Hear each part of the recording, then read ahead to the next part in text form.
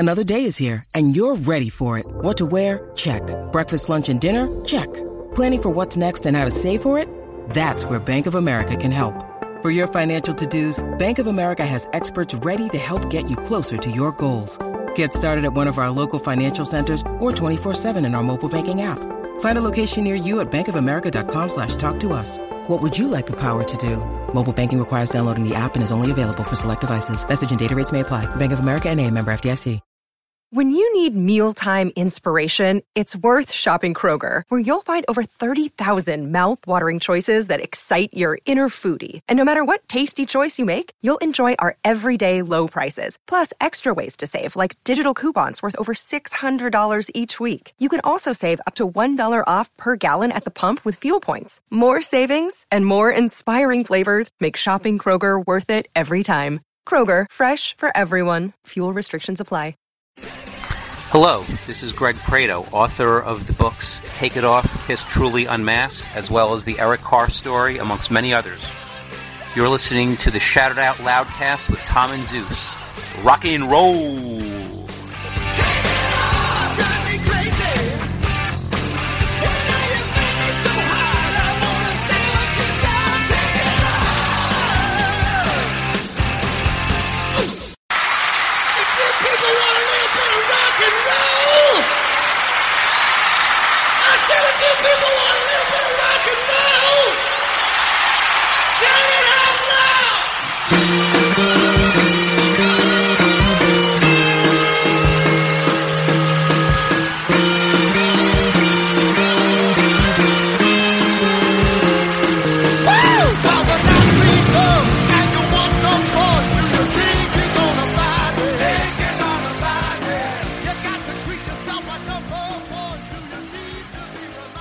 Yellow.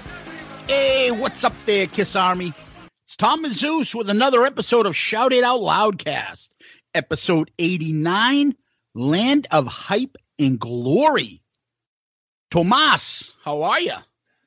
Oh, I'm great, buddy. If we could have just hit record for the last 30 minutes, that could have been its own bonus episode, the conversation that we were having. Oh, we would have been thrown off Pantheon podcast. We would have probably lost three-fourths of our audience and maybe gained a couple if other people listened to it. Some of the shit we just said. Pretty much. Yeah, it was just, I don't know. Maybe if we ever do one of those Patreon things, it'll be like Shout It Out Loudcast After Dark. Yeah, or we could do, you guys want to come in and do the acoustic set of us before we go on live and listen? Right, exactly. The virtual backstage pass. Yeah, they get to hear us talking. Hey, what do you think we should talk about today? I don't know. Okay, wow, exciting. We do that anyways, though, so. Yeah, I mean, it'll be really letting the fans know what we're doing and what's going on in our brains if they're crazy enough to want to listen to that shit. That's true. But there's so much to get to. Mm-hmm. And we really have to get to last week's episode right off the bat. But we always start with polls. Oh, boy. So it's a rough day for our buddy Joey Casada.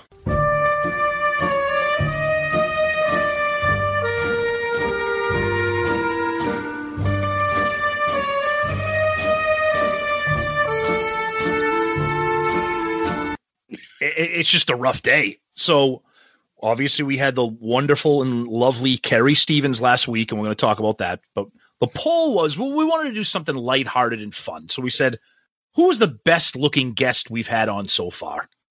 Carrie Stevens, Joey Casada, Chris Jericho, and then I threw in Sonny Pooney. Well, obviously Carrie Stevens was the grand prize winner here. But Joey Casada came in last. Who came in second? Jericho. Okay, what was the percentages? Okay, Carrie Stevens only got 78% of the vote. Okay. Jericho, 13%. Sonny Pooney, 5%, which means Sonny Pooney has 25 burner accounts, maybe. and then our buddy Joey Casada, 4%. I thought it was lower than that. I got 4 right here, 4%. Yeah, and that's counting Joey's burner accounts. But Joey, even on his burner accounts, is stupid enough to vote for other people.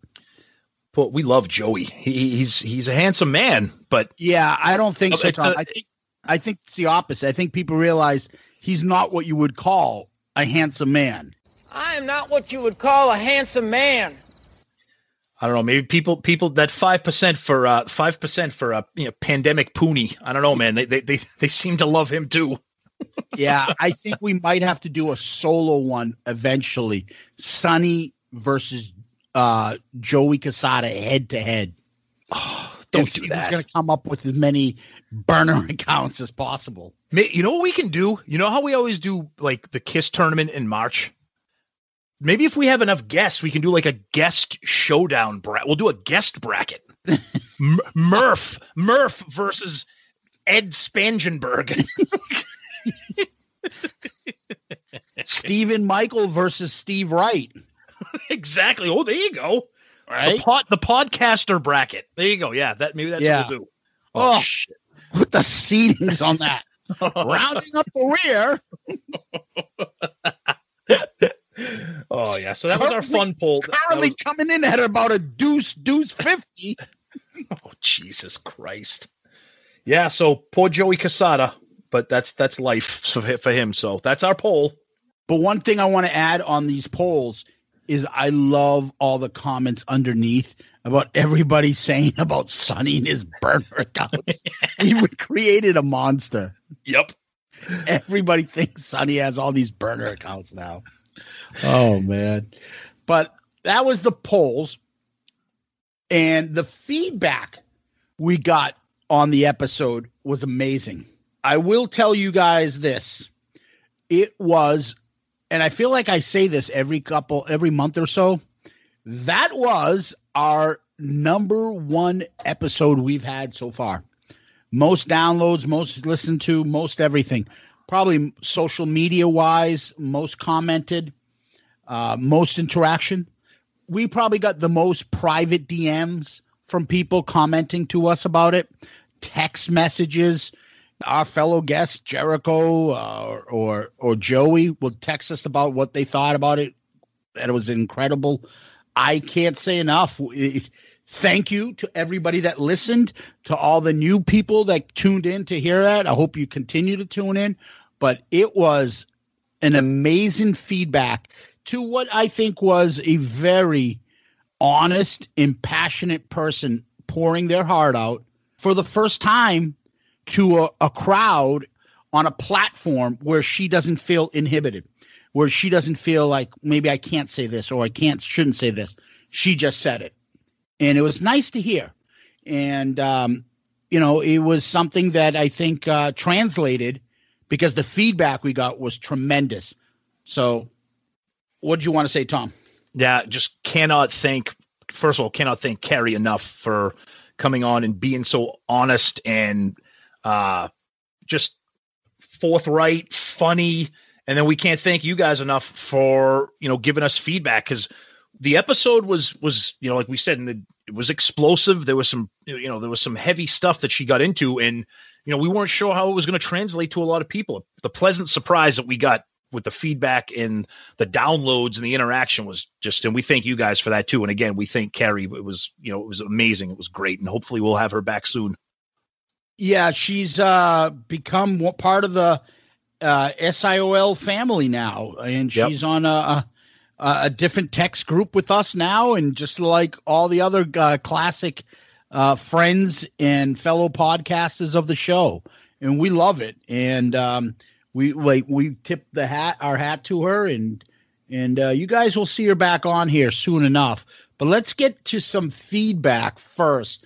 Tom, I've got a couple things here I want to read off of Podchaser. Okay. So podchaser.com, you can leave us reviews there. It's very helpful, and we really appreciate it. Podchaser, Aces High 779. Wow. Carrie was definitely genuine in her responses. Great stories. Steve 67. Is it possible to love anyone more? Carrie is an amazing guest, and this is truly a great interview. Certainly eye-opening. sometimes touching and very funny. TNZ always deliver, no matter the subject, and this is no exception. Whatever the topic, the guys never fail in to deliver the laughs by the lorry load. That must be some sort of like English word. Exactly. Lorry load? Yeah, it's got to be. Never heard that before. Me neither. The only podcast where the next episode can't come soon enough.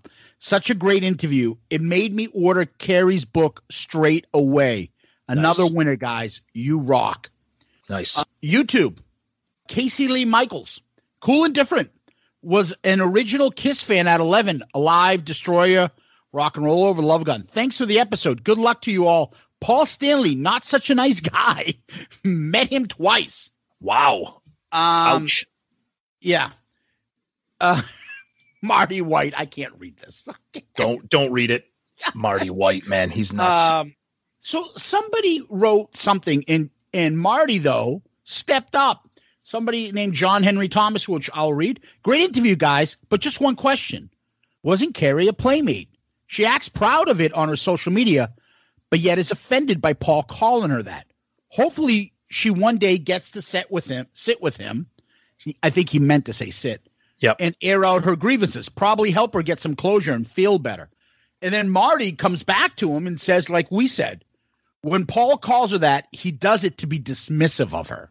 Exactly. And then they get into it a little bit back and forth. It wasn't impolite. They had a cordial conversation, which I cannot believe is the internet. And it can't believe this is Kiss fans without saying, shut up, dumbass. Fuck you, loser. Exactly. You know? Right. You yellow you motherfucker. You dirty, rotten son of a bitch. You're a cocksucker and a motherfucker.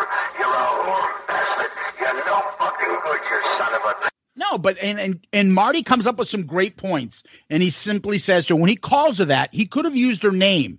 She was his girlfriend. By calling her a playmate is just a way of him calling her a number bimbo. It's just passive. It's Paul's passive aggressive mannerisms. Yeah, it's dismissive of a human being when you're described as a playmate, right? Like not his girlfriend. And first of all, why would you say that she was taking his drums from him? She didn't do that. I know. If you weren't sure what was going on over there, you didn't have to mention it. Yep. But he always has a habit of mentioning things that shouldn't be mentioned about other people. And yet, if you say the slightest thing that is of importance about him that he can deem as an insult, oh, God help us. Oh, yeah. Listen to me. I was very hurt today. Oh, he's sensitive Paul comes out. Oh, brutal. All right. So why don't you do some either emails or Twitter, and I'll come back and I can do some Facebook. Or do you want me to hit Facebook now, Tom? No, go ahead. I'll you know what? I got some Twitter. You take a break for a second here. I got some Twitter. So our buddy Scott Wheeler, great episode. Carrie was so honest and genuine. Our buddy Murph, excellent episode, gents. Any chance you'll be getting an interview with Miss November 1981 next? Then Deuce, our buddy Deuce, had a couple of great tweets. I'm actually going to save those for after because I kind of want to read them together. So, JR, just near halfway in the interview when I ordered the book, My Rock and Roll Heaven, which is a great Twitter page. Great interview. Really appreciate Carrie being so open and honest and pulling no punches. Half Ace responds with just a picture of a goat.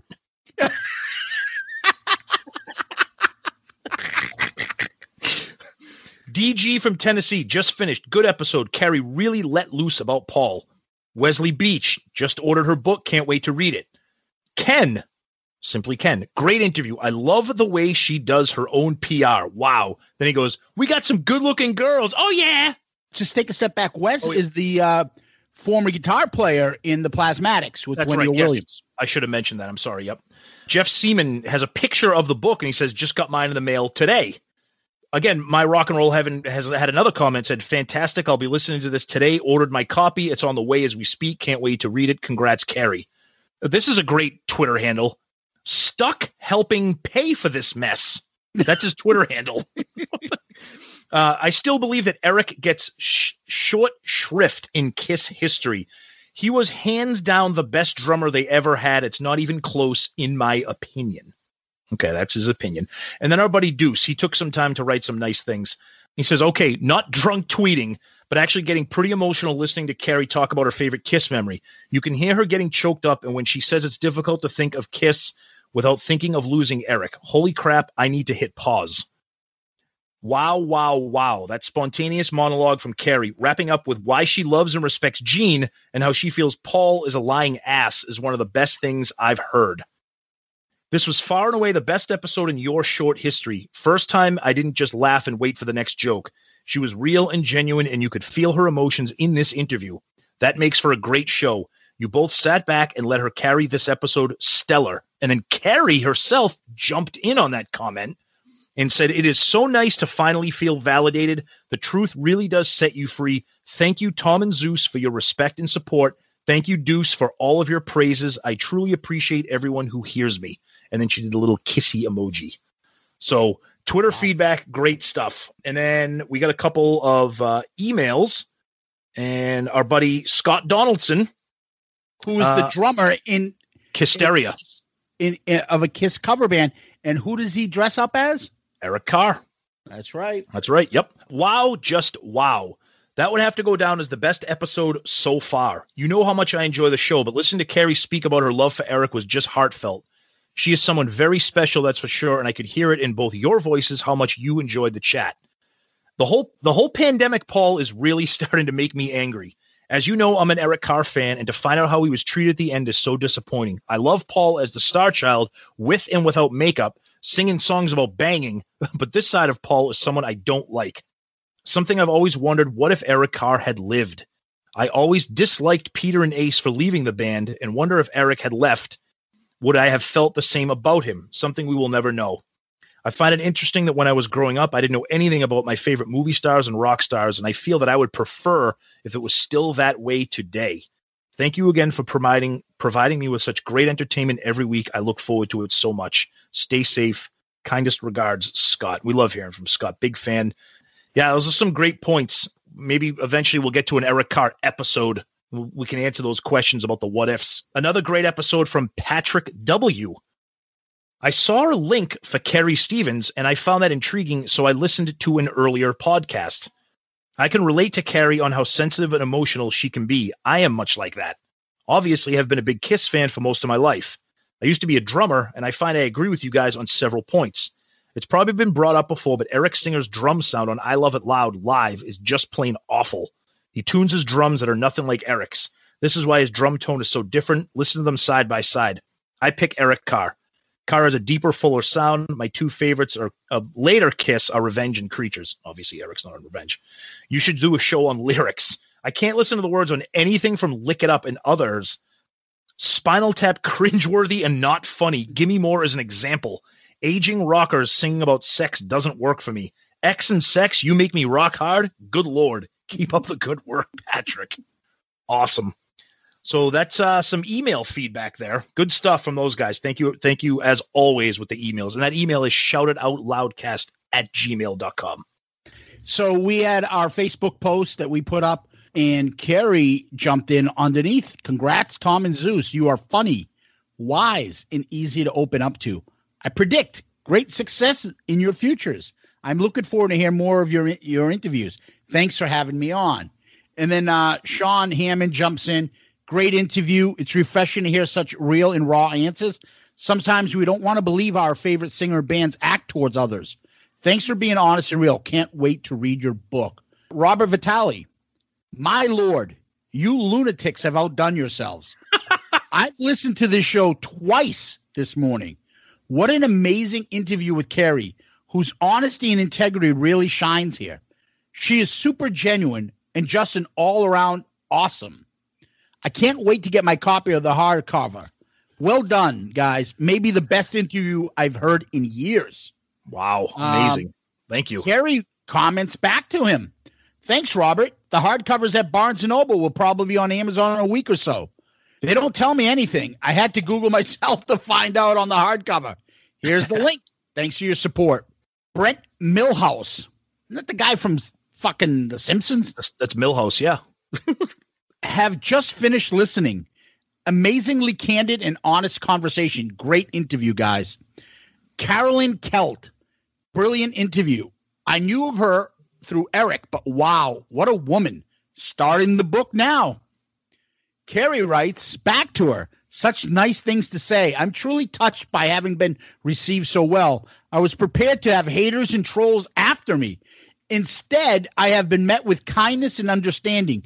People like you restore my faith in humanity. Then Carolyn wrote back, anyone who hates on someone being open and honest has a problem. Thank you for saying it as it is or was. Also, thank you and Eric's family for keeping his memory alive. He will be much missed, but never forgotten. Wow. Robert Vitale adds. Uh-oh. We're going to get to this later, too. Okay. Taco Bell Tuesday. Oh, don't do it. We had a handful of people. Separately from the amazing interview with Carrie was this gem of a one-liner from Zeus during the intro. I haven't laughed that loud in a long time. You guys are spot on and in quite a roll. Let them rip. Oh, man. Den Partington had a wee read of the bit today regarding John Elway. Wow. Oh, shit, yeah. Carrie writes back, I actually went easy on him because I didn't write the book to destroy the guy, but he was a big part of my past. He and others may have underestimated me, a lesson they will have to live with. Oh, well, live and learn, guys. Bill Sharp. Next time, have Carrie read the Adam and Eve promo. Oh, boy. I mean, you've let Pooney do it. Not her. Shit, that would be great. Oh, that's such a great idea. And then Bill Elam wrote, let me tell you something about lawyers. Tom Rittenhouse, Carrie Stevens rocks. Andrea Salini, always found her very attractive. You do, huh? Very proud of you. Great episode. David Zanuck put the Chris Farley of him gif of him. Glasses. Yep, right? Yep. Kevin Jepson. Oh, holy God. crap, guys. Best episode yet. I wonder if Blabbermouth or one of those things will pick up on this just for her rant on Pandemic Paul. I love it. Think it was definitely therapeutic for her. Ordering my hardcover soon so I can bang it out as well. Oh, God. I met her at the Kiss Indie Expo. I was so shy I could barely talk to her. It was easier to meet Gene Simmons than her. She's absolutely stunning. Give her my number. And then he puts a picture that he took with Carrie. Yep. Super sweet, he writes underneath. And then Carrie writes back to him, it was nice to meet you. Don't be shy. I don't bite. And then Kevin writes, well, my life is over. You are star. Thank you. That's awesome. Oh, that is great. Jack Benacchio. C'è la luna in mezzo mare, mamma mia, mamma di dare. Figlia mia, cosa dare, mamma mia, pensaccia tu. Se te vegliano pesciaiole, isso va, isso viene, se volo pesce in manatena. Se ci ingappa la fantasia dei pescioli a vecchiuzza mia, la riola, pesce fritto e baccalà, uè gomba, no calamara c'è già catà. Oh my God, what an episode. This was the first time I felt the inside stories of Kiss. You felt true, raw emotion of Carrie's life in a few short hours, even to the point I had to sit down at work to take a breath. Especially the Paul Stanley part was almost a side of him I never wanted to hear, but in a way, I'm glad I did. Guys, well fucking done on this episode. It prompted me to buy the book as, oh my God, I need to know more. Nice. Awesome. So that was the feedback we got on our Facebook, Tom. Yep. I just want to say, this is something that there's plenty more. We got some more comments on Shout It Out Loudcasters group. We could probably do this more. I skipped. Yeah. I could have done a lot more. Never mind direct messages we got, the text that we got, and the feedback was tremendous. And I have to say something here, though. All these great interview, brilliant, this and that shit, we didn't do anything. I know. I mean, right. We are unbelievably appreciative and grateful for the comments and the feedback that you've heard us read. And we thank you for that. But this was Carrie's moment, and we were just the conduit for her to have that moment. And we appreciate her for that. And again, we are grateful for your comments, but this was Carrie's moment. I think the interview itself was let her go, let her talk. Don't talk over. Less is more. Yep. Right. Just a little jar of flies. Back to our bonus episode. Less is more. Let her talk. But if anything, if we're going to pat ourselves on the back, Tom, the only thing I would say is that I felt we let her feel comfortable. This is a safe place. Absolutely. Go ahead. Say what you want. And gave her that opportunity where she can feel at home and say what she needed to say. And I'm glad she did. It wasn't over the top. It wasn't a beat down. It wasn't anything, but she let it go. She had some frustration there. And she expressed it. So God bless her. Thank you for all the feedback, everybody. Thank you for making this our number one episode we've ever had. And you know what? To be honest with you, thank you for all that you guys do for us that makes our show as big as it is now, like way bigger than we expected it to ever get.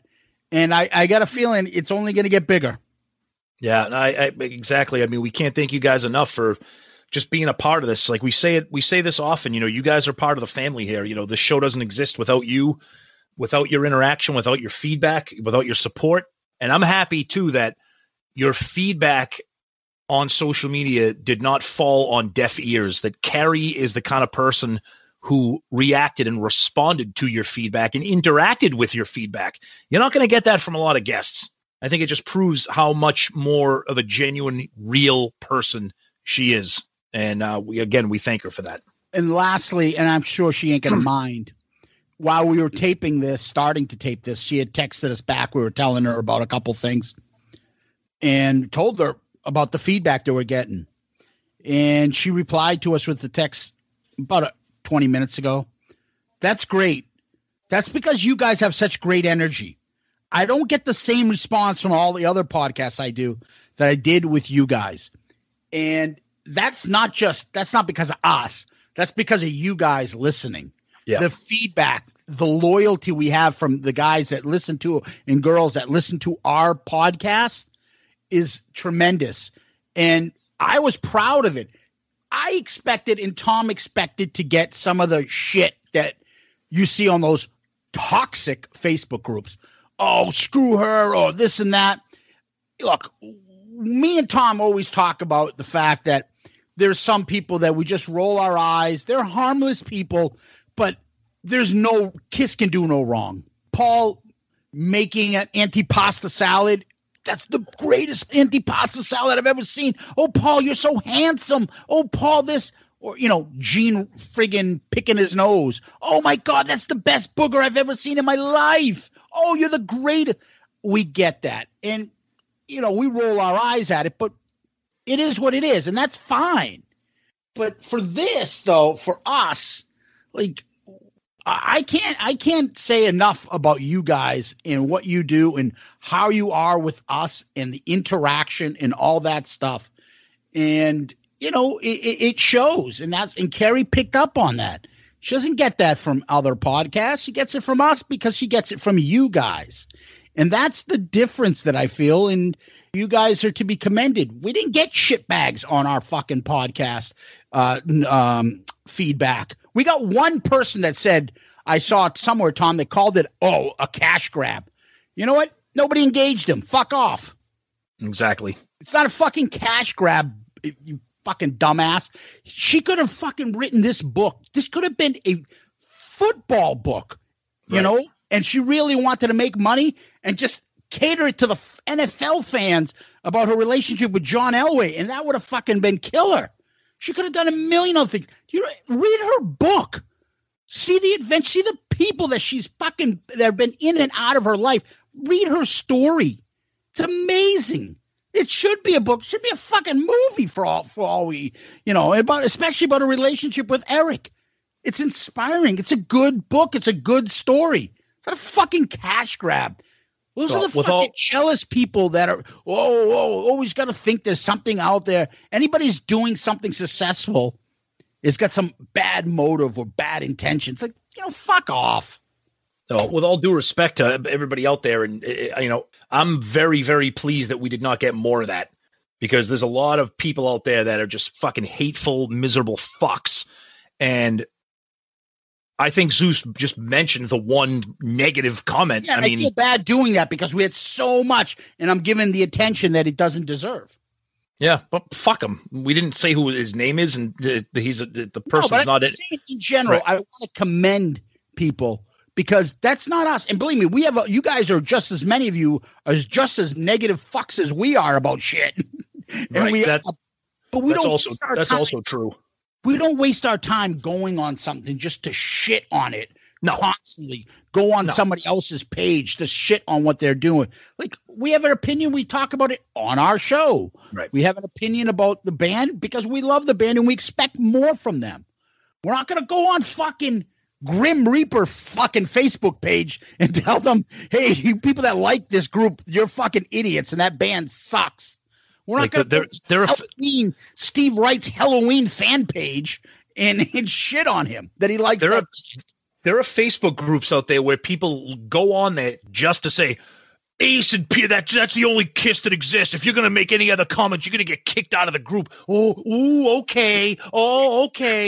Meanwhile, these guys are like jerking off to their copy of Sonic Boom. It's just fucking awful. All right, see, now we're going to get into a rant. Let's stay on target here. We got good stuff to get to. All right, but in general, it circles back to thank you guys. Thank you for being, making our show be the place that Carrie fucking can't say enough about. And It's not just us; it's you guys. So you guys rock, and we're going to keep continuing making this show rock for you guys. Anyways, Tom, let's turn this around.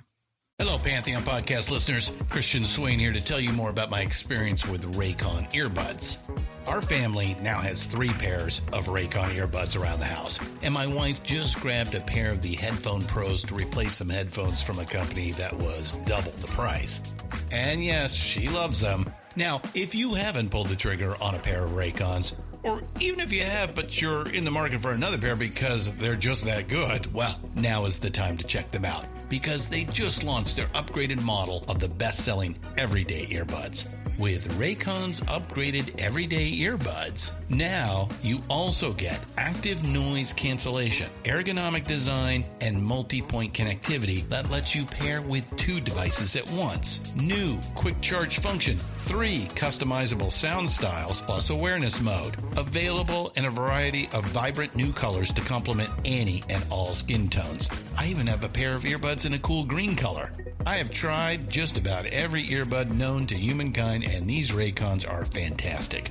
Seriously, if you've been wanting to check out Raycons, there truly is no better time. You're going to ask yourself why you didn't check them out sooner, and Raycon offers a 30-day happiness guarantee. So what are you waiting for? Go to buyraycon.com/Pantheon today to get 20% off your Raycon order, plus free shipping. That's right, you'll get 20% off and free shipping at buyraycon.com/Pantheon. buyraycon.com/Pantheon.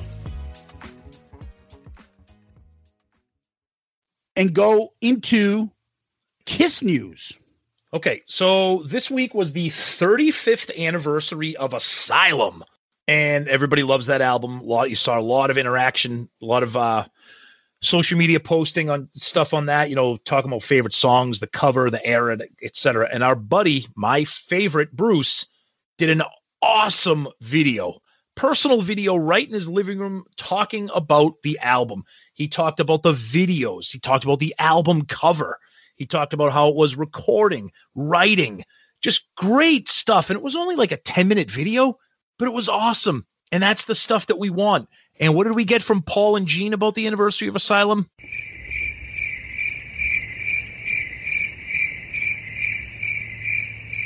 Crickets. Nothing. How do you not acknowledge that? I mean, like there needs to be more of a difference between how much I love Bruce. I'm getting frustrated with you. How the fuck are you?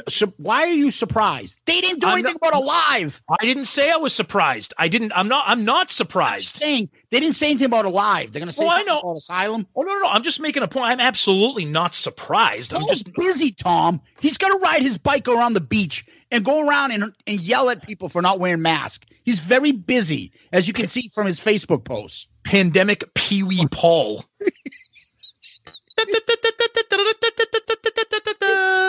And a good friend of ours pointed out that his mask has got some sort of fucking blister or lipstick stains on it when it pulls down. It's got like his fucking face makeup shit all over it.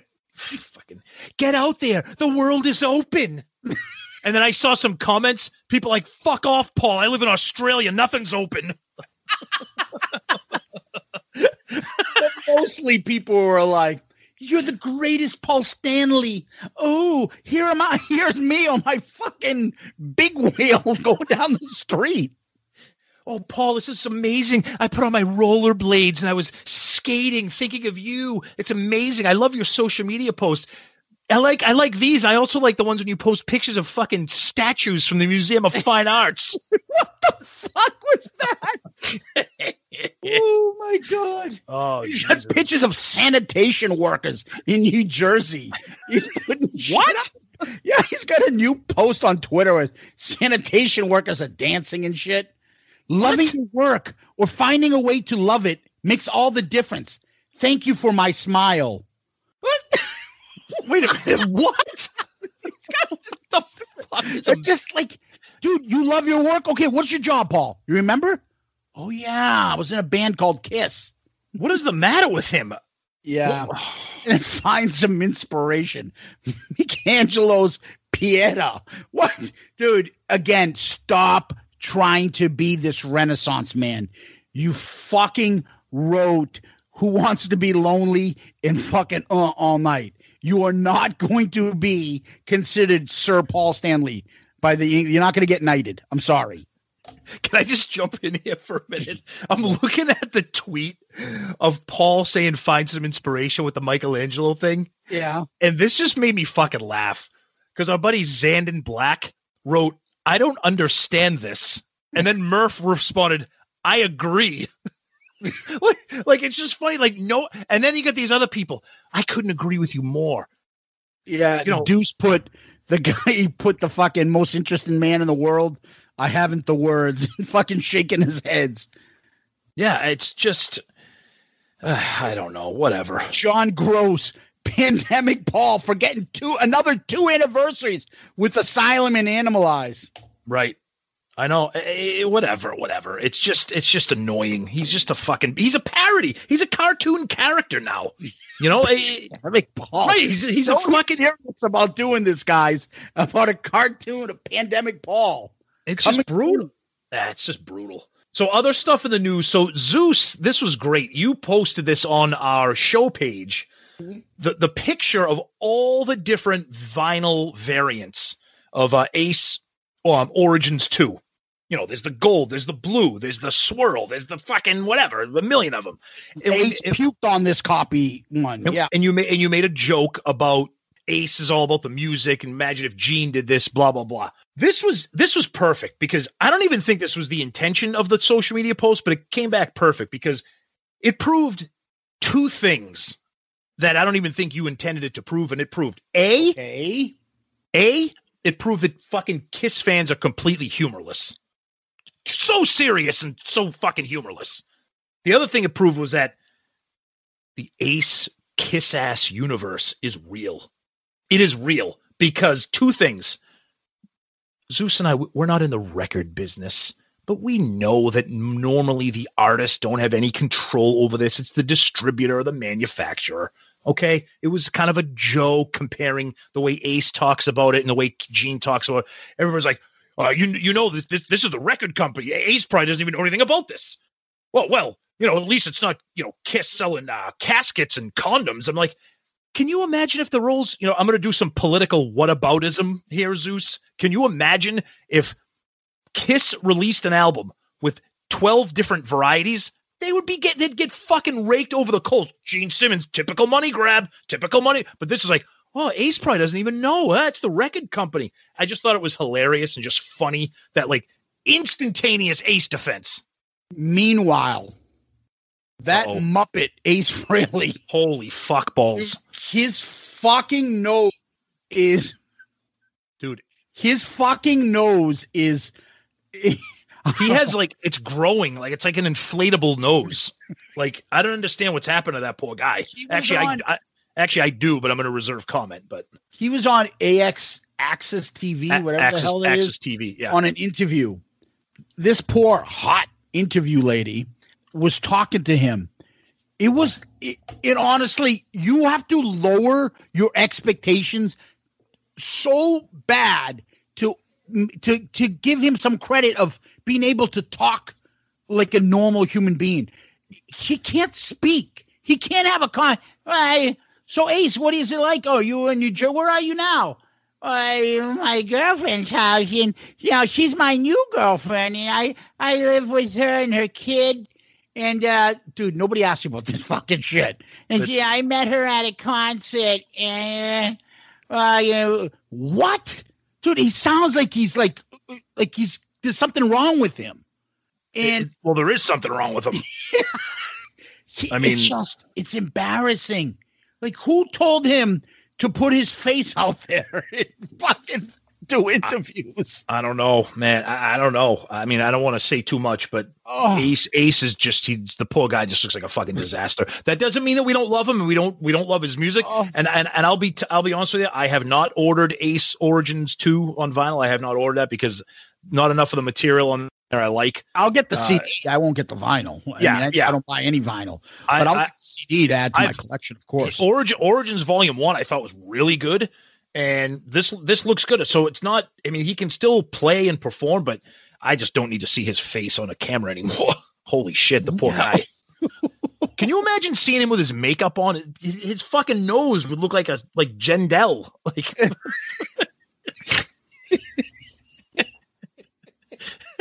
What the fuck happened to my face? Hey, Curly, what the fuck? I forget who it was today that said it to us. Was it Tony? Was it Tony from Restrained that said something that looks like a W.C. Fields? Oh yeah, nose. I know. It's unbelievable. The poor guy. Yeah, it's just God. Anyway. Ace has been promoting his thing. That, good for him. I hope the CD is good. I don't know. I don't have it yet. We'll find out soon enough. We'll probably review it at some point. But he's not what you would call a handsome man. Oh, he's like a bad, like you say, he's just a bad Muppet. Yeah, he looks like a Muppet. He's just a bad Muppet. And one other thing, Doc McGee had an estate sale. Yep. I don't know. People were going there this morning. I saw somebody post something. I don't know what he was selling. Probably some Kiss items that people were excited to get and hoping to get. Maybe he was selling some autographed pictures of the Critic. It's like the Critic, the cartoon. People are like, oh, is he broke? He's not broke. An estate sale. I mean, Jericho had an estate sale. People have them when they're, they have a big house. They're moving. Well, like you called it, it's like a yard sale. Yeah, exactly. It's a rich person's yard sale. Yeah, exactly. And instead of bringing everything with you, you're like, fuck it, let's get rid of it. I bought all this shit. It's wicked expensive. I'm going to buy new shit. I don't want to just throw this shit away. You put an estate sale up, and then I think the reason people got a little, over dramatic is I saw some comments on some other things like, oh, Gene sold one of his houses. Now Doc is selling one of his houses. Is the fact that they're not touring, is this having some kind of financial impact on the band and Doc and the manager? I don't know. Maybe it is. I don't know. I mean, who knows? No tour, no cruise, no merchandise. I don't know. I thought that was interesting. I think they're financially fine, but I think so too. I know Gene is because of you, the fan. Yep. The fans, you have lined my pockets. So the other thing you didn't really want to touch on, this is something that I want to touch on. So I'm gonna speak up about it, and that is that is the crazy ex-girlfriend of Ace putting all sorts of insanity out there on the internet.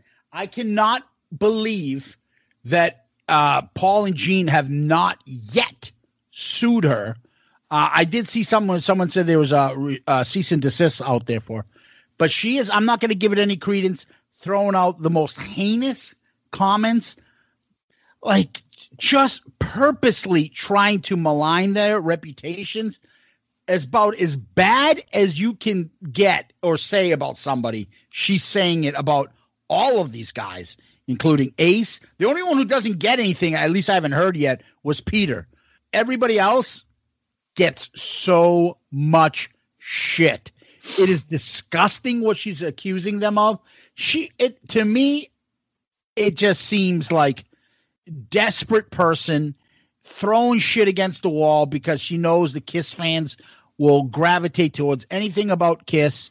It's just disgusting. Yeah, She's crying about not having a place to live and there's a pandemic out there. Yeah, no shit. The only thing I'm going to say on this, if I can just jump in real quick, the only thing I'm going to say is, like, I mean, are there people? The only people that I can imagine that, like, there can't be people that believe what she said. I mean, she is the poor woman is like fucking insane. I mean, the stuff that she is saying, I mean, we're not going to repeat it because it's just despicable and fucking disgusting. But, she finds her way into the news, and then thanks to social media and the Kiss groups and the message boards, it takes on a life of its own. The woman is fucking gone. Have some self-respect is what I have to say. Exactly. Oh, he left me, and I was with him for 11 years. Yeah, it's called the relationship. They end sometimes. Yeah. Divorces happen. People move on. You are a fully functioning adult. Work. Or you live in California, the place where there's probably 1 million good faith charities out there that could help you. Get on food stamps. Get on welfare. There's plenty of opportunities for you. There are shelters in place for you. Do not sit there and fucking try to drag down other people because you can't make something of yourself. So the only people that you know are other people that are successful. So let me drag them down, or they'll have to pay me money to shut me up. Which is proof that maybe a month ago, that thing we reported on where she created a website and she was having like an Ace memorabilia sale. I mean, clearly we don't even know what happened with that, if that was even a real thing. But obviously that shit was like stolen. It wasn't even, she's just a mess. See the difference between her and Carrie? Oh, God. Jesus Christ. Night and day.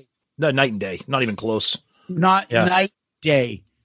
Carrie has a legitimate grievance with Paul. Look how she handled it. Maybe she called him, made fun of his appearance or something. Big deal. But she didn't go behind the belt. She didn't do that about the other celebrities she could have in her book. No, she reported on factual events that happened that even Paul acknowledges happened. Obviously, different side, point of view on it. Different variances on what happened. But yeah, she's not making up stuff. No. And then so finally, I want to get into one last thing before we churn it over, Tom. Yeah. And I mentioned it a little bit earlier. Yep. We had about, I don't know, maybe close to 10 people send us direct messages, Tom. Scott Wheeler just put something up. Fuck, here we go. Poor lady. Don't say the name because everybody will figure it out on their own. But all you guys that sent us the direct messages, Scott too, yes, that's it. And we have the exact photo, if you want to see what we're talking about, that started it all. It's the worst photo I've ever seen. And and I feel bad. Scott just put this up, Tom. I got to read this. Go ahead. Great episode. Carrie was so honest and genuine. Also, I have to know, were you talking about so-and-so? And he puts a photo up and he's like, this looks like a burrito night. We are so fucking immature that now it's like a virus we've spread to our listeners. Now we had another person comment and say, I know who you're talking about. I can never look at her page ever again. Dude, you've ruined it for me. Yep. Like the comments that we got on direct messages are God, fucking hysterical. But everybody guessed right. Everybody that guessed it to us guessed correctly. Yeah, I won't say the name. He goes, "Oh, this one who poses with the albums, I used to think she was hot." Like That's awful. Now we fucking ruined this. Ruined it for everybody. Oh my God. So bad. It's just like, I used to think now I'm never going to unsee it. Oh my God. Just brutal. I know. I'm sorry, but he just tweeted that and I had to say something, Tom. But anyways, what a great transition to go from her to our advertisers. Yeah. So when you're in the mood for hot, sexy items, and it's Taco Tuesday, visit adamandeve.com. Free stuff is awesome, but free stuff to spice up that burrito in your bedroom is even better. When you want a Pittsburgh platter someone.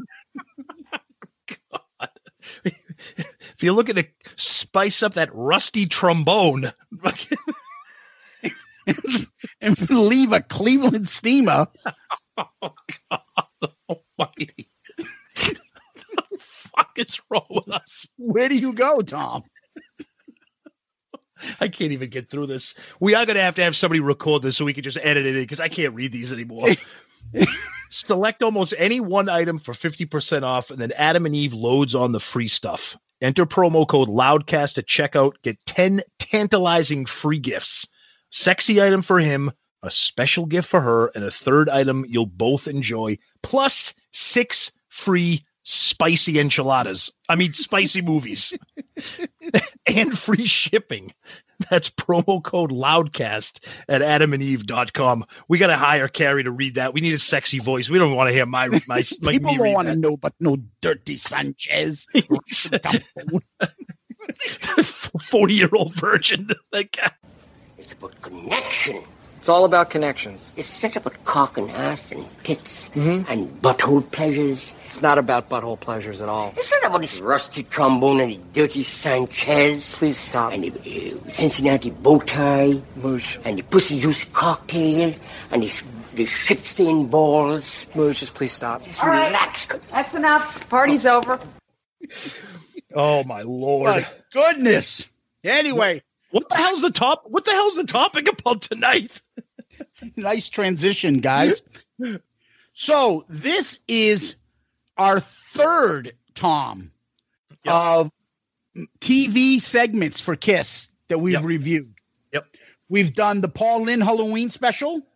Mm-hmm. We've done the Mike Douglas show. Mm-hmm. And now we're doing Land of Hype and Glory, Tom.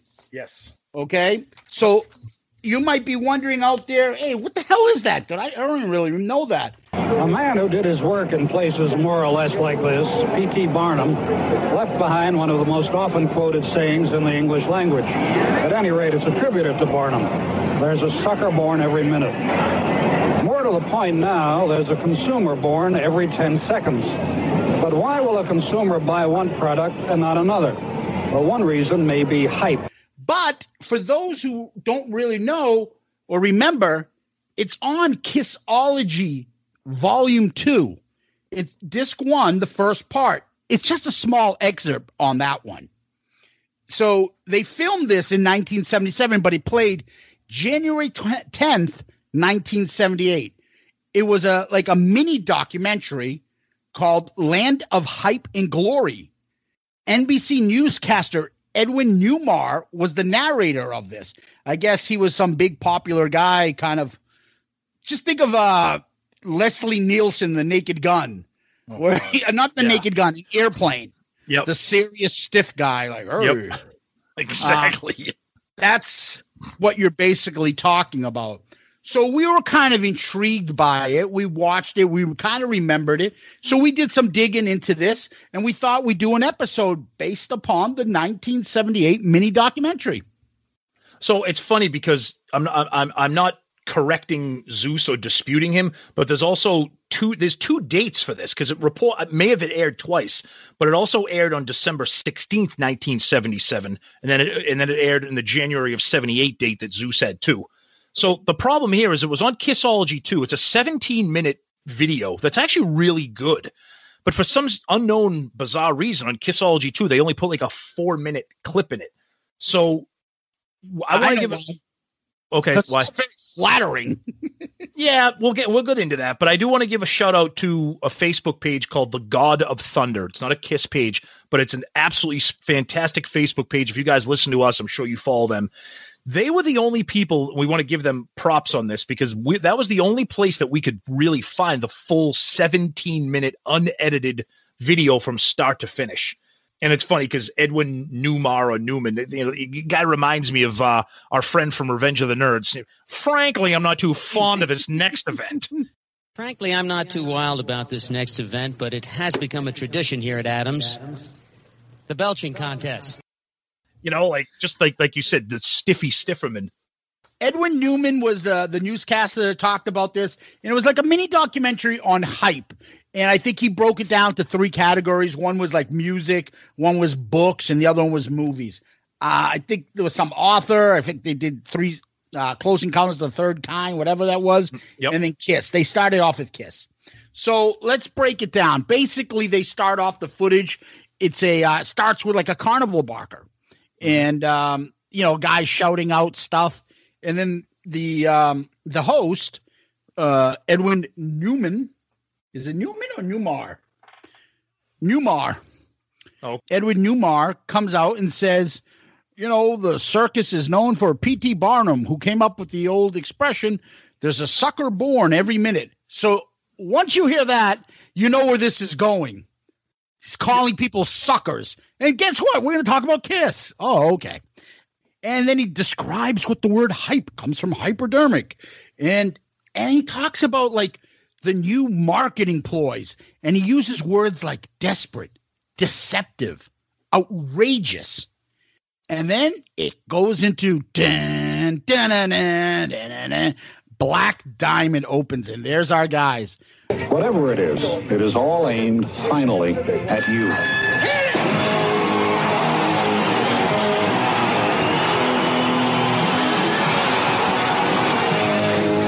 These 4 men have been performing for 4 years. In that time, they've been responsible for selling records worth $30 million. Right after he gives a shit intro about hype, it cuts to Kiss, right? Yep. And there's a voiceover. He does a little bit of a voiceover saying in 4 years, these people have sold records worth more than $30 million. And then it busts into Rock and Roll All Night with a very weird. Have you noticed that video? Yeah, but he goes, all night, baby. I want to rock and roll all night. All night, baby. Says that? I've never heard that before, ever. Not only that, if you listen to that almost sounds like a woman. That does not sound like Paul or Gene. I don't know. It's definitely Paul. It's not Gene. No, I know it's not Gene, but it's just it sounds very weird. Yeah. Yeah, it's very strange. Then he goes into saying, they are the favorite rock group of American teenagers. The name Kiss, for a reason not immediately apparent. I love that. It's just so dismissive and condescending. He's so upset with the band. By some accounts, they are the favorite rock group of American teenagers. Their name, for no reason immediately apparent, is Kiss. Yeah, like you have to have a reason for your name. Yeah. Well, there's a go ahead. Poison. Are you really Poison? Are you a manufacturing a group of Poison? Like, that's just our name. Like, what the fuck? They just named Kiss, buddy.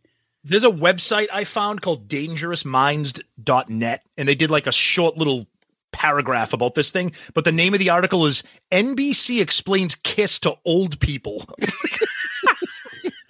Which is it's hilarious. You guys got to watch this, but go ahead, Zeus. Yeah, it's like Ted Koppel here with Gene Simmons from Kiss. Yeah, it's just such a. Seriously, it's like your grandpa being like, "What's this Kiss band?" Like, it's just so. And funny. Then he gets into this. They've sold those albums, and he's like, "It has something to do with their music, but more to the way they are hyped in package." There is a reason for the extraordinary success of Kiss. It has something to do with their music, but it has more to do with the way they are hyped and packaged. Let's unwrap that package. Yep. I guess some maybe one person likes their music. Yep. You know, it's like, what the fuck? But you know what I like is they cut away to that famous photo session. Come on, give me more time. Great. Yes, which is terrific, because the thing I love about that, you're a diehard Kiss fan, okay? You watch this video, you're seeing the photo shoot in action of some of that famous Paul shot with him squatting with the guitar between his legs. You're seeing that live action of Gene in front of the Sam Serpent, Ace, Peter. It's that Alive 2 photo shoot. It's terrific. It's terrific. Absolutely. And then he mentions how the band came together. 6 years ago, Gene Simmons, then 22, was a 6th grade school teacher in Queens in New York City. That's right. With a guitar player named Paul Stanley, he formed a band that played in small clubs and bar rooms around New York. Down from the knees. That band flopped, but Simmons and Stanley felt that they could and would become stars. They invested in some large equipment and decided to start a major rock band. They auditioned 30 guitarists and chose Ace Frehley, who had been delivering liquor in the Bronx. Sit down. Open your mouth. Open your mouth wider. Great. Oh, that's fantastic. From the hordes of rock drummers, they took Peter Criss, who had been advertising himself in New York newspapers. Into your face. And, and Ace Frehley, who had been delivering liquor in the Bronx. Like, that's the way you reference Ace Frehley. Oh my God. Talented guitar player from New York, but it's a guy who's been delivering liquor and probably had a few before he finished his route. Yep. And then he says, and then they show Bill Aucoin from the 70s. I found that interesting. I was really interested in seeing Bill Aucoin, and they actually talked to him, except for the fact that Bill Aucoin became some guy straight out of Ireland and became Bill Aucoin. Did you notice that? I've heard people call him that before. Bill Aucoin. I've heard that. I don't think that's the right way to pronounce it, but I've heard a lot of people say Aucoin. Like top of the morning to you. It's like President Barack Obama. Bill Aucoin. Oh. The band was formed. Now came the time to sell it. The key step was to persuade Bill Aucoin to take over the management. Peter, that's great. Oh, God. From the beginning, emphasized style over substance. Oh, God. Many of the Kiss gimmicks that worked. From the beginning, Kiss emphasized style over substance. They went heavy on trappings. Makeup came first. It set them apart from everyone else and gave them an aura of mystery. Each member developed his own alter ego. It was the first of many Kiss gimmicks that worked. Costumes were next, complete with black leather, aluminum studs, and 8-inch platform heels. They never allow themselves to be photographed out of character. All of this sort of thing designed to control what the public thinks of Kiss and how the public thinks of Kiss is overseen by their manager, Bill Aucoin. Why is Kiss never photographed without makeup? Basically, Ed, it's because their fantasies and the characters that we're portraying, they always must be in character. The other real reason here is that we're portraying them bigger than life. They're superheroes. Superheroes, super hype. And then they do this clip where they show them walking to the stage. And awesome. Paul knows that the video is on and they're recording him. So and embarrassing. Oh my God, it's like so hamming it up for the camera. Here we go again. We're going to do another great show. Have a good time, rock and roll for the people. It makes everybody happy. I want to dance. I want to sing. I want to be somebody. I want to dance. I want to sing. What the fuck was that? And you see Big John Hart walking through with him. You forgot the best line. Yeah, you forgot. Oh, yeah, Big John. You forgot the best line. It's like, I want to dance. I want to sing. I want to be somebody. Dude, are you I want to dance with somebody. Are you the lead singer of Kiss, or are you getting ready to do a Broadway show? Hey, I want to dance with somebody. Like, what is that? But what? Go ahead, because the best part of this is right after he says that. As he says that, in the background, yeah. You see Ace behind Gene holding up a cup of beer, and he just goes, ah! It's my favorite part of the entire video. It's like he doesn't remember anything. He thinks he's still back on the set because he sees cameras. Yep. And he doesn't know any lines from Phantom of the Park. Yep. So they're like, just say when you said that. But it's like the most perfectly timed, and him holding up the cup of beer. Gene's doing his thing. Peter looks like he looks like he's in a fucking coma. He looks like he's in a coke fucking totally flatlined, like dead. He's like Gene is all like doing his gestures, his motions. Ace is fucking shit faced, and he's like, "Yeah, rock and roll." Peter doesn't make a sound, doesn't make a face. They don't even look to him. They don't even acknowledge him as in the band. Then they pop out to "I Stole Your Love." Yes. Oh my God, it was awesome. And then he talks about 40 amplifiers, 150 speakers, more than any other rock band. 130 decibels. This is Ted Koppel.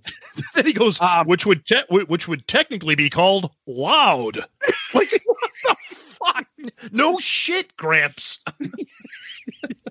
Then he's like, the set. What? This reminds me of. I remember we used to watch Bruins games and be grandfather Fred Cusick. Oh God, yeah, exactly. Okay. So I'm going somewhere with this. Go ahead. So they would always be like, coming up next after the game is Dana Hersey's The Movie Loft. And then all of a sudden, TV 38 became UPN. Yep. And you'd be like, coming up next after the Bruins games, Homeboys from Outer Space, followed by Moesha.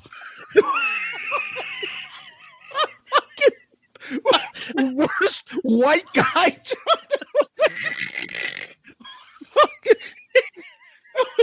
Do you remember those shows? Yes, but hearing Fred, like literally, he probably makes Edwin Numa look cool. This is a Boston reference, by the way. Fred Cusick, God rest his soul. Oh my God! Oh my God! He was like the whitest man. And then they go into playing. They mentioned that the stage costs $1 million. Yeah, then he goes, the stage is designed for power. The double SS to look like lightning bolts. Ooh. Yeah. See, I made it to look like the SS because they're two Jews and I'm German. Exactly. What the fuck? Holy shit. The fabricating of Kiss has transformed 4 ordinary young men from New York into figures of fantasy for millions of young people. In the eyes of their fans, they are more than musicians, more than celebrities. They are superstars.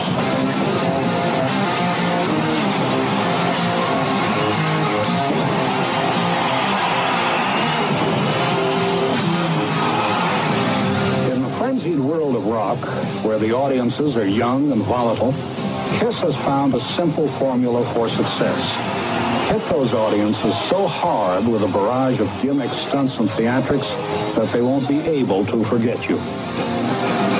Everything is intended to project the notion of power. The double S's at the end of the Kiss logo are designed to look like lightning bolts. The sound equipment has 40 amplifiers and 150 speakers, more than any other rock band has, which blast out 130 decibels. In technical terms, 130 decibels may be described as loud.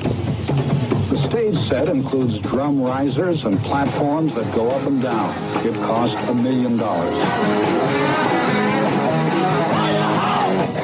By appearing in this way before 1,700,000 people every year, Kiss has developed a devoted following among the record-buying public. For Kiss, the live performance is the best commercial for their records, and their tours are timed to the release of new ones. Then they play Firehouse. Yeah. Gene, the vampire, breathes fire. Yeah, look, let me jump in here. Let me jump in here. Okay, first of all the footage is my fucking favorite because it's all a Live 2 Love Gun stage setup. Oh, yeah. Fucking amazing. Who referred to him as the vampire? Is that a thing? I think he just got confused. Okay, because I've never heard that before. I've heard like the demon, like the bat or whatever, but the vampire? I don't know. The blood, I think he doesn't. Hold up, homeboy. Are you a vampire and vomits blood? And then he interviews the band a little bit. Yeah. And obviously the two main guys speak just like every single fucking time. Yep. Kiss, Paul. Kiss is more exciting than four slobs who need a shave. So fucking dumb. Like, how long did it take you to write that joke, Paul? Oh yeah, he's practicing his lines that he'll repeat for the next 40 years. Exactly. Putting glamour back into rock and roll. And meanwhile, and then Peter literally looks like a mannequin.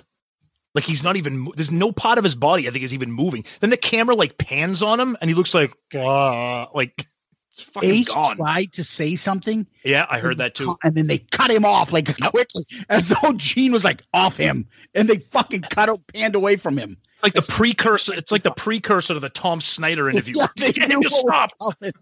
Yep. And then the guy tries to throw in Gene's face. Didn't you say that your music is average at best? She's like, I didn't fucking say that, buddy. That's no. When I heard that question, now me and you follow politics. I'm sitting there going, motherfucker, this shit was going on in 1977 with the media. Like taking a quote, spinning it and being like, you called your music average. How did you sell all these records if it's average? Like and then Gene, who's obviously very intelligent and knows how to speak his mind, he's like, no. Let me explain what I said by that. And he did. He made a good point. He pretty much said our music's dumb and accessible to people. You don't have to think about it. Yeah, he's like, it's fun. You don't have to be a connoisseur or virtuoso to understand what we're talking about and singing about. Right. It's accessible to people. Yep. That's what he's trying to say. Yep. And then my favorite part in this whole thing was, and then he says they were talking about art and stuff like that. Well, what kind of art is it when you pretend to vomit blood on stage? And then Gene quickly goes back. Who says it's pretend? That was awesome. That was great. But if you watch, he broke character, the guy. He started laughing. He did. I think he realized, all right, these guys are playing the act. These are smart guys. Of course. He's a smart cat. Like, this isn't some idiot trying to be, this isn't the Sex Pistols guy trying to be like outrageous. This guy is playing this part because he's smart. That's the thing. Back then, even back then, they were young. Gene could speak. You know, we know now. Gene's not an idiot. And even back then, when they were young, this was 1977. He was like, no. Like he, great marketing, knows how to defend himself and explain himself. And you're right. That's when the host was like, okay, these guys are pretty cool. I get it. Yeah. And then he asked, and then Gene likes to say, why are you looking for meaning where there is none? Yep. Like, what? I don't understand. What is all this blood and makeup and breathing fire and stuff? He's like, because we like doing it. It's fun. There's no fucking hidden meaning behind it. Like, fantasy, live on stage fantasy, he said. Oh no, it's part of the fucking when the dinosaurs ruled the earth Iron Maiden skit where the caveman's no, there's none of that shit. Right. It's just fucking cool and badass. Yep. Right. A high point, or height point, in the Kiss concert comes when Gene Simmons, the vampire, breathes fire. Another height point comes when Simmons vomits blood. That's in the big number, God of Thunder.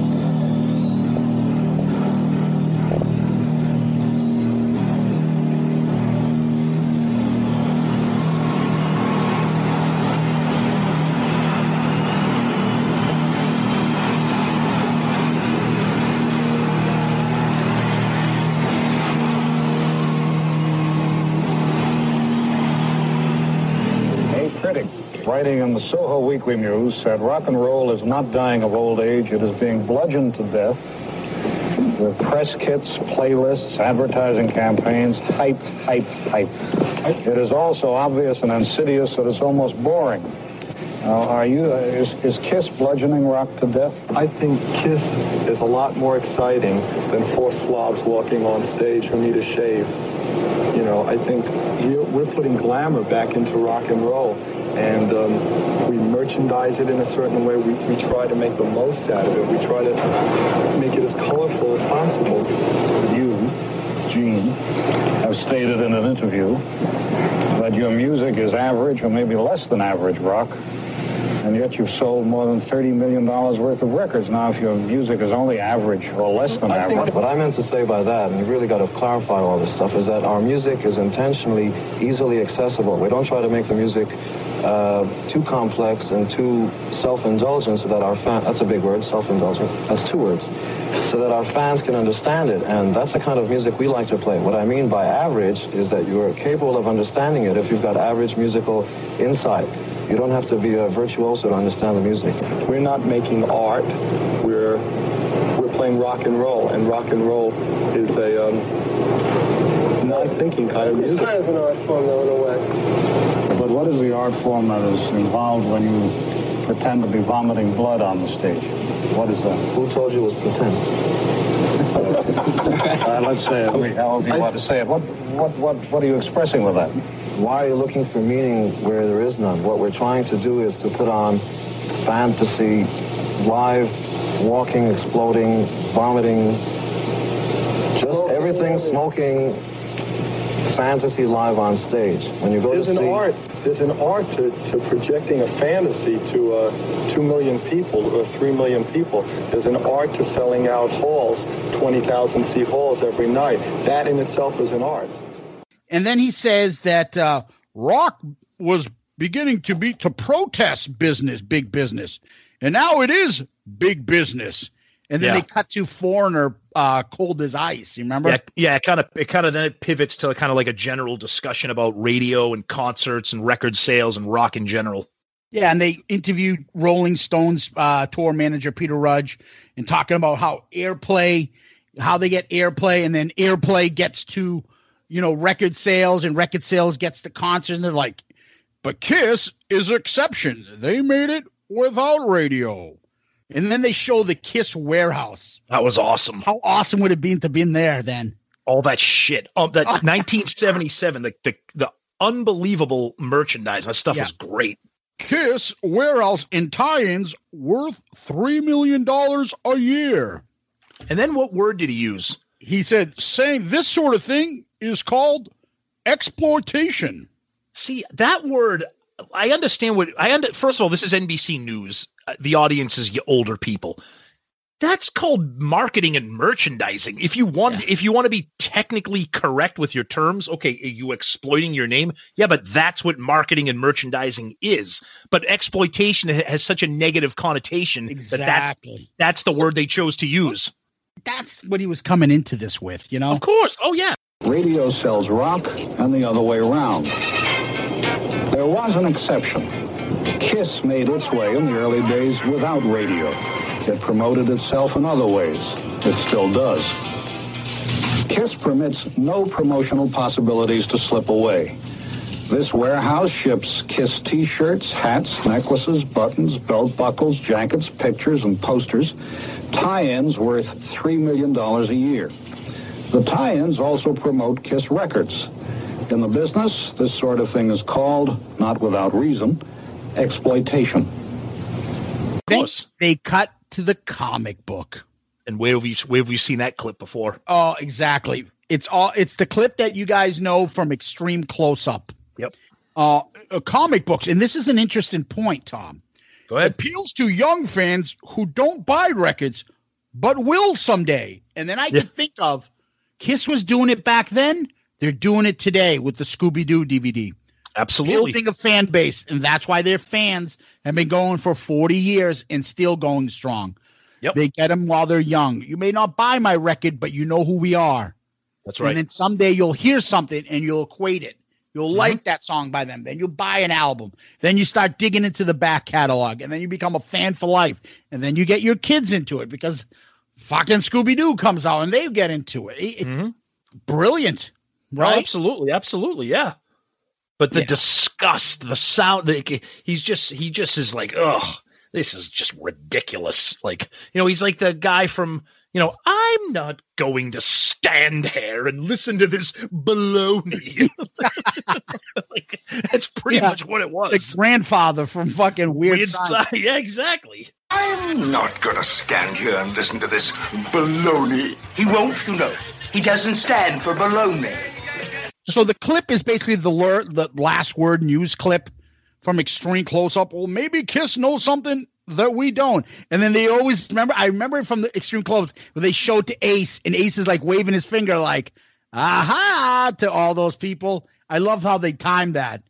And then he cuts away and he goes, a real classy act. That was amazing. Like, I remember that in Extreme Close-Up. No, because they didn't go to that. They didn't cut back to the guy in the newsroom in the Extreme Close-Up. So when I saw that, I'm like, more disgust. A real classy act, guys.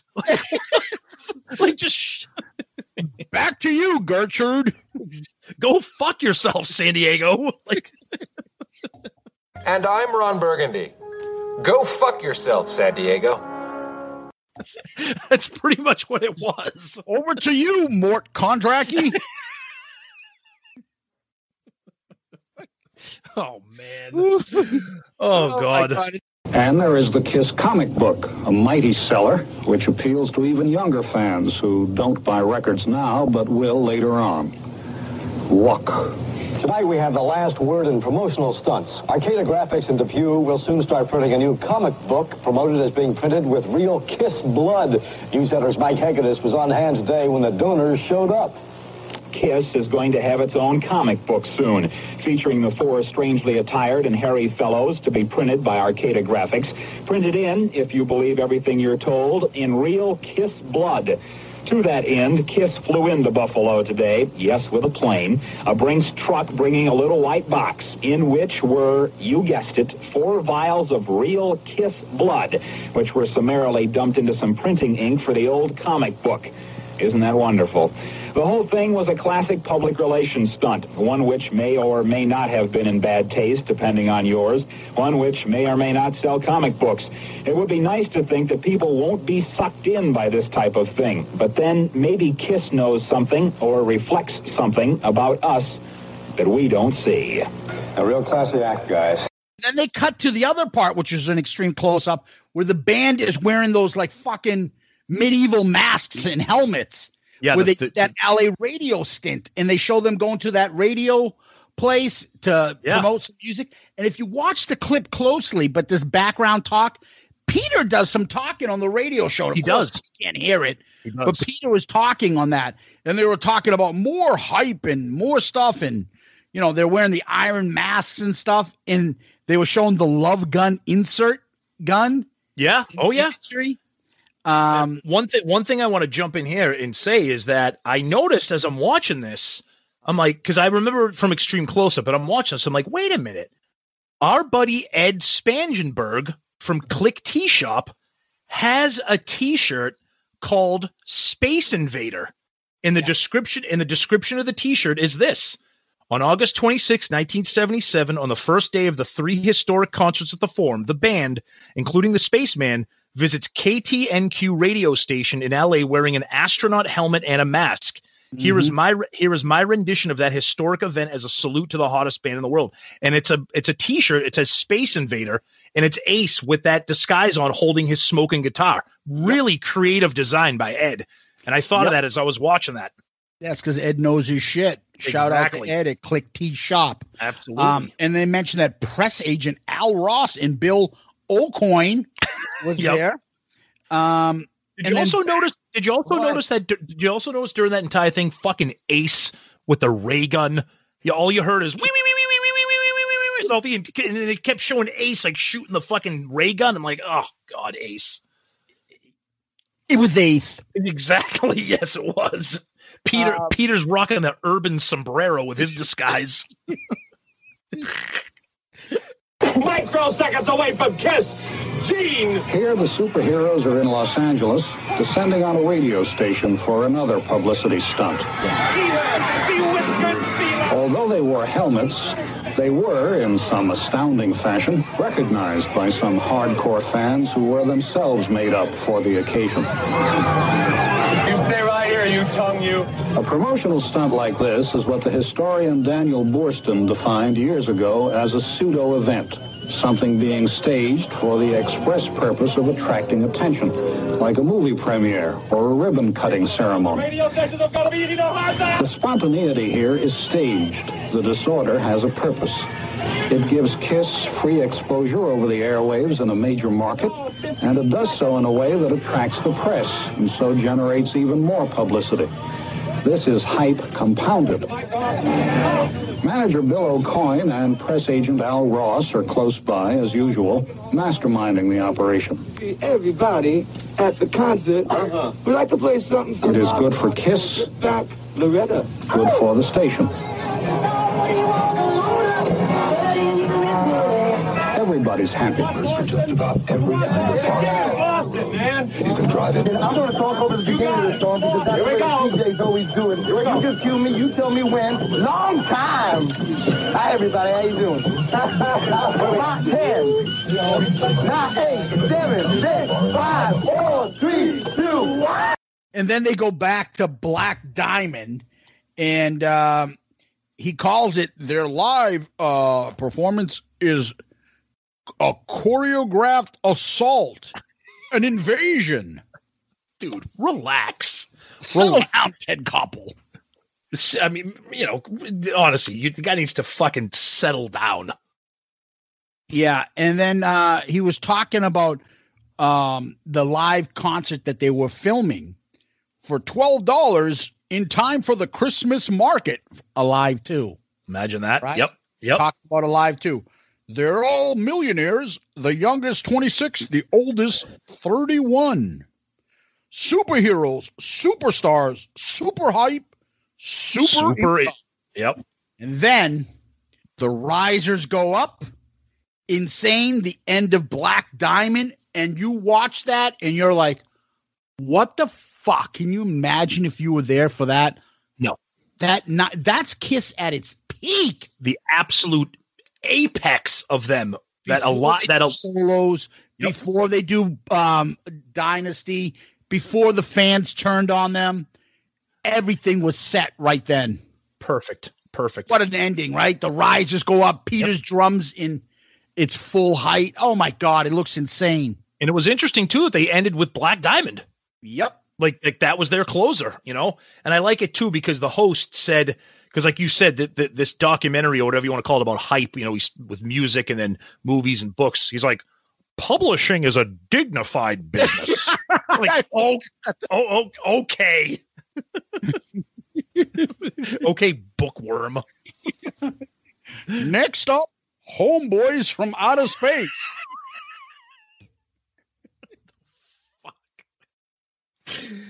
Oh, go ahead. And then how does it wrap up with our buddy Gene? What does he say? What a way to make a living. And he has like that funny looking face. It's almost that they're trying to say, look at Gene laughing at all you people. Exactly. Like he's a joke. He just swindled all you fucking idiots. Yep.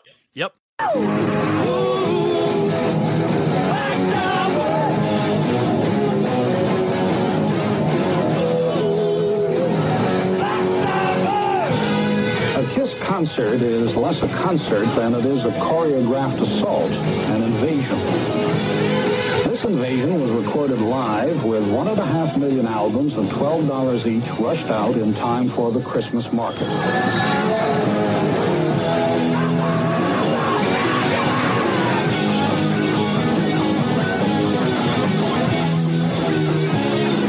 The youngest KISS is 26. The oldest, 31. They are all millionaires. Out on the streets for a living.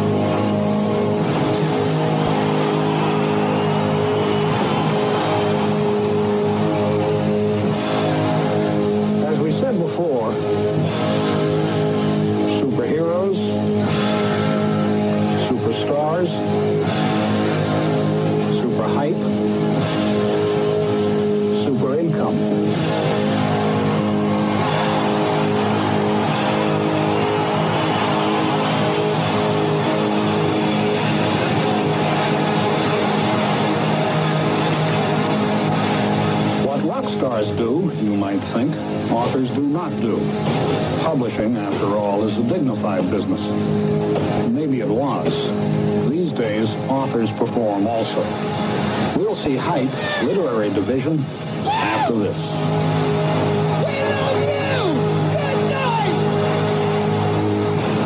What a way to make a living.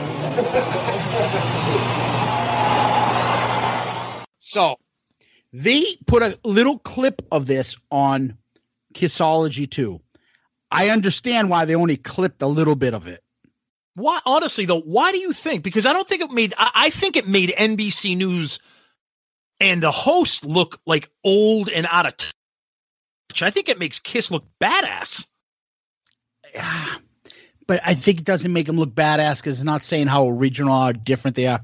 It's making them seem like they're not even talented. They didn't talk about musicianship, their songs, how the fans appreciate. It was all about selling products. Yeah, I'm just wondering why they put it. I'm just wondering why they put any of it in Kissology. Oh, it's part of their history. But it is. Clipped it. I mean, they clipped. But let's be honest, they clipped a lot of stuff. Even the Paul Lynde show, they only had a small clip in there. That's true. Yeah, they could have put the whole 17 minutes of Kiss's portion of that mini documentary in, but they only put that section in. Yeah. So I'll be honest with you, Tom. I enjoyed it because I haven't seen it. I like the small clips. The clips that I want to see more of weren't in there. Like I wanted the narrating people to shut up and see more of the footage from the photo shoot. I wanted him to shut up when they were playing Black Diamond at the end. Things like that. Or get back more to the interview. I like that part. And maybe somebody else could speak besides Paul and Gene, but I'll take it for what it is. Yeah, I actually really, really enjoyed it.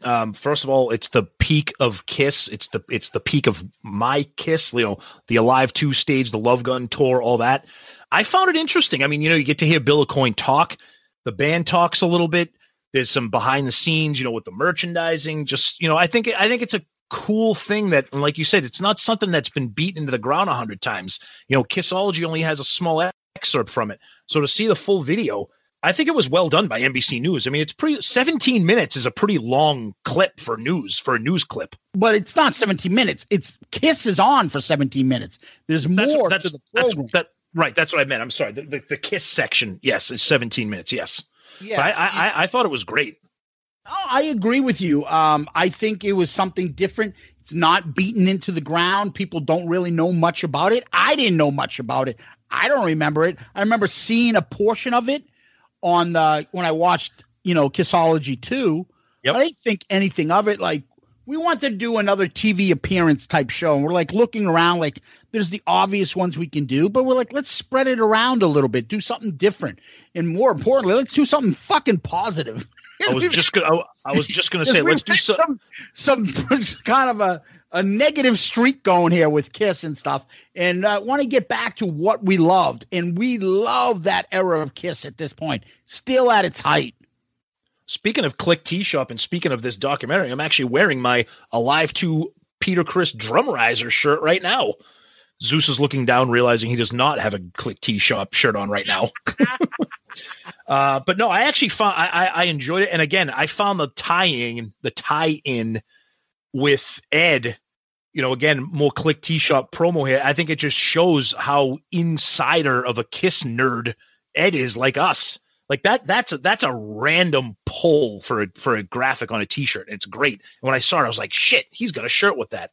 But that being said, I thought it was interesting. I thought it was well done by NBC News. It proved the point that they wanted it to. It made these guys look bombastic and maybe, like Zeus said at the end, look at us, we're stealing your money, we're taking your money. But I thought it was, I liked it. I just, like I said, I've already said it, but I wish the full part of it was on Kissology because it's tough to find.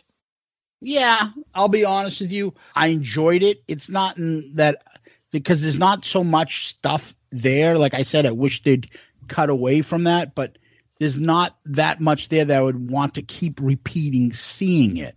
Right. It's not like long interviews or interesting facts getting brought out. And it's a fucking negative old white guy. Yeah, stiff it is. Guy.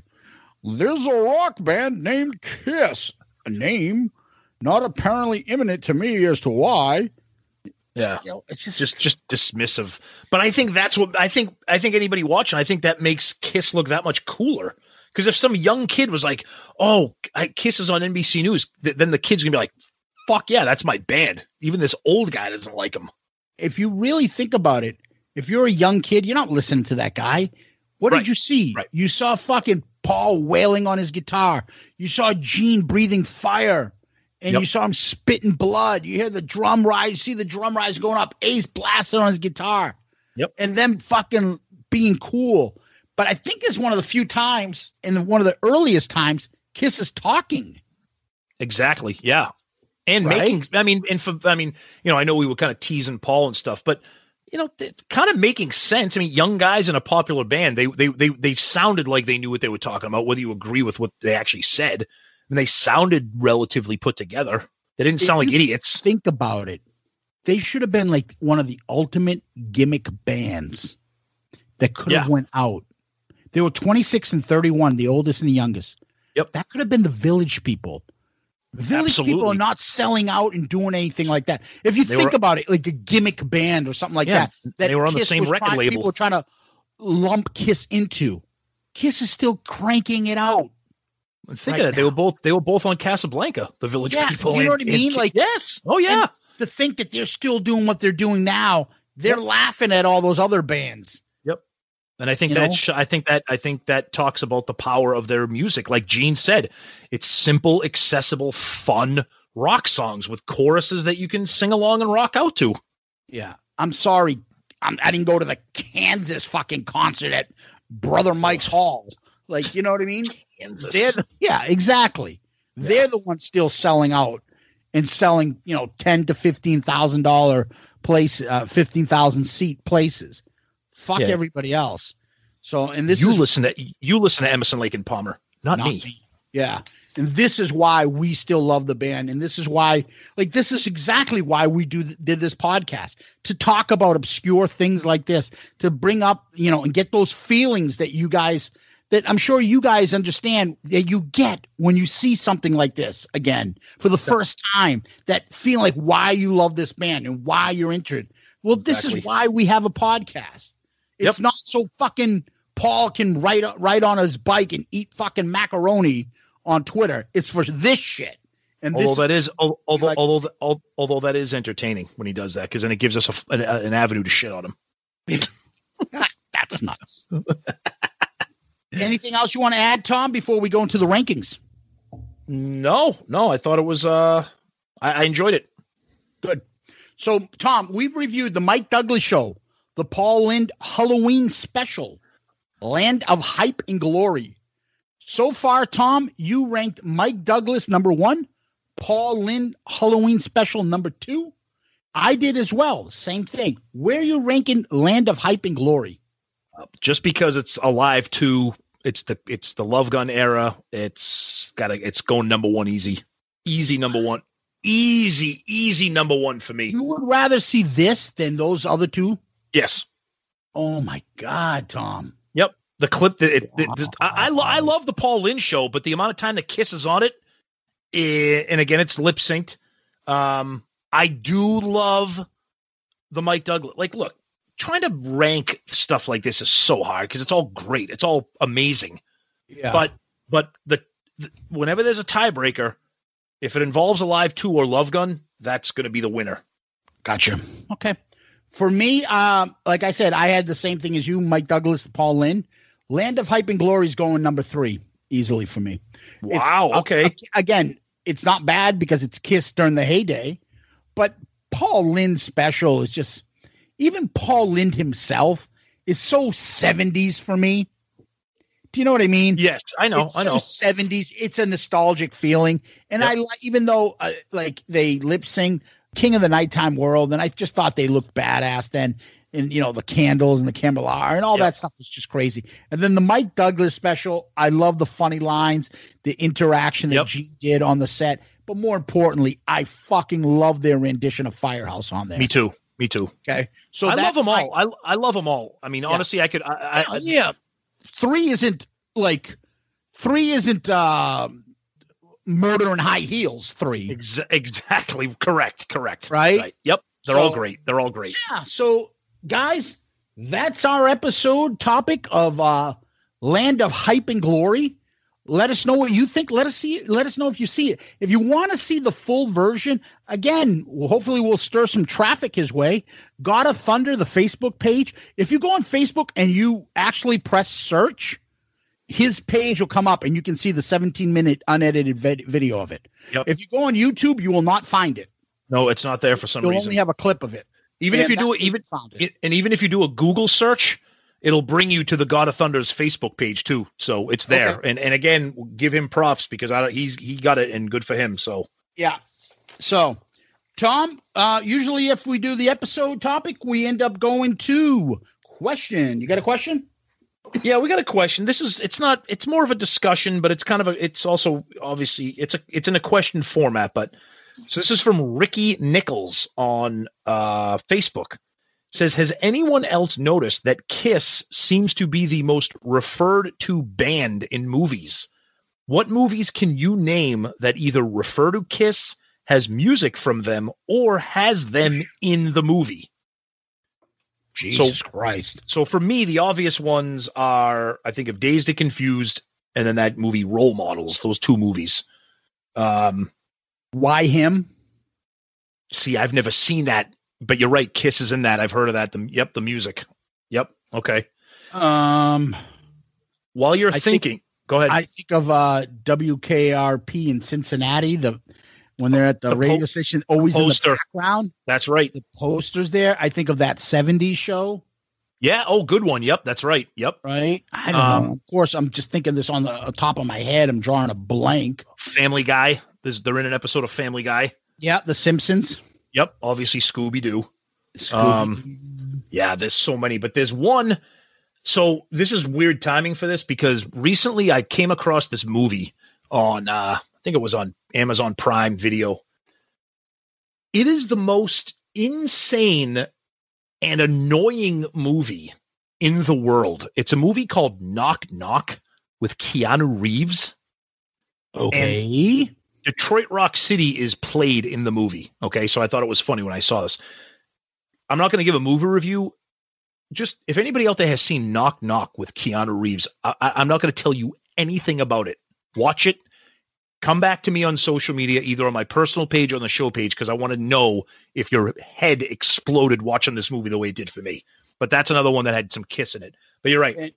I'm sure other people have other stuff out there. If you can think of anything, that's a great question, Ricky. Thank you for reaching out to us and throwing something at us with a nice Kiss question. Appreciate it. We also forgot Detroit Rock City, but that's okay. Well, that was obvious. That was obvious. Well, because the director doesn't want us talking about that movie again. Who? Adam Rifkin? He loves us. He does not love us. Tom, people can find us on iTunes, Google Play, Stitcher, Spotify, Pandora, iHeartRadio, YouTube.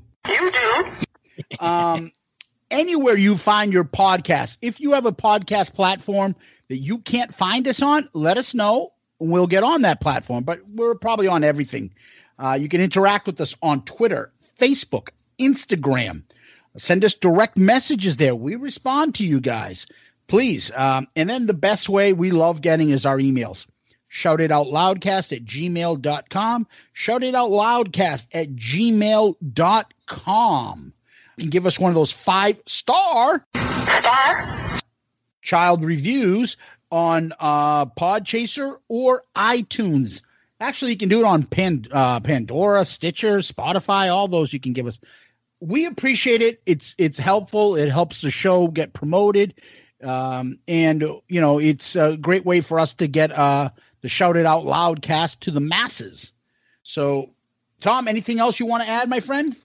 Nope. We'll give another plug to our buddy Ed. He came up in this episode. ClickTshop.com. Click with a K. You can get awesome Kiss stuff like we mentioned and Shout It Out Loudcast gear. He was the one who designed the awesome logo that we have, so you can grab some of that stuff too.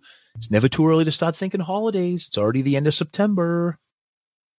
And also on, we are part of the Pantheon podcast family.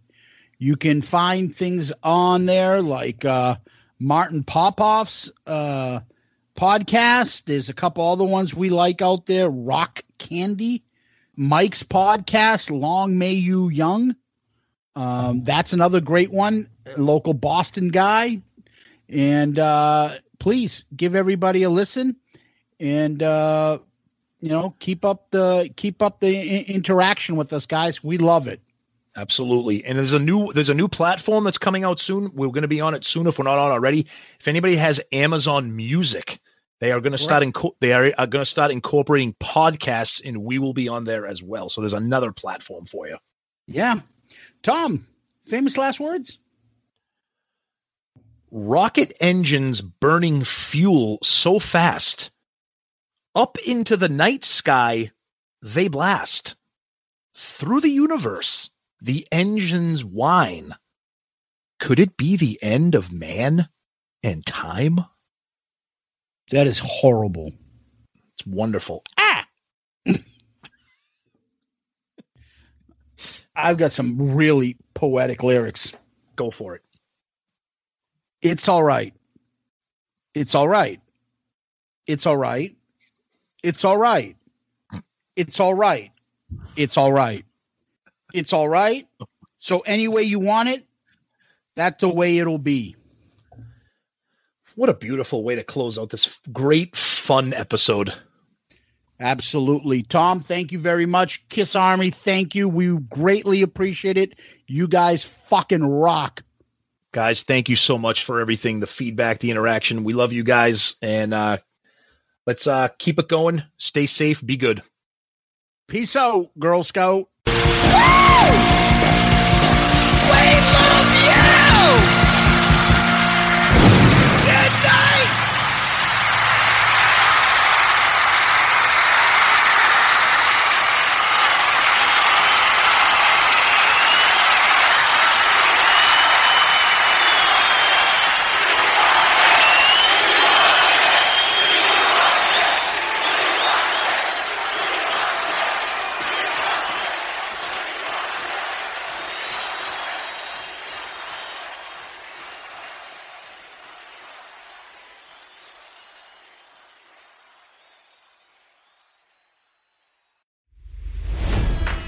It's NFL draft season, and that means it's time to start thinking about fantasy football.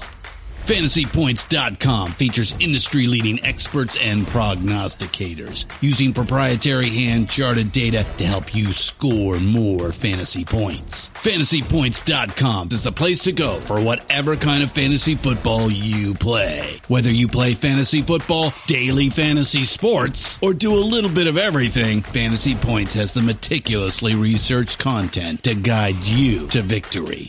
And why wait for the fall? Fantasy Points also covers the new spring football league, the UFL. Join the guru, John Hansen, Scott Barrett, Joe Dolan, and other massive names in the fantasy football universe with an exclusive offer. Use code Pantheon for 15% off any Fantasy Points package, including the all-in package, with access to every article, tool, and data nugget that Fantasy Points has to offer. That's FantasyPoints.com and code Pantheon for 15% off at Fantasy Points. FantasyPoints.com, code Pantheon. Score more fantasy points.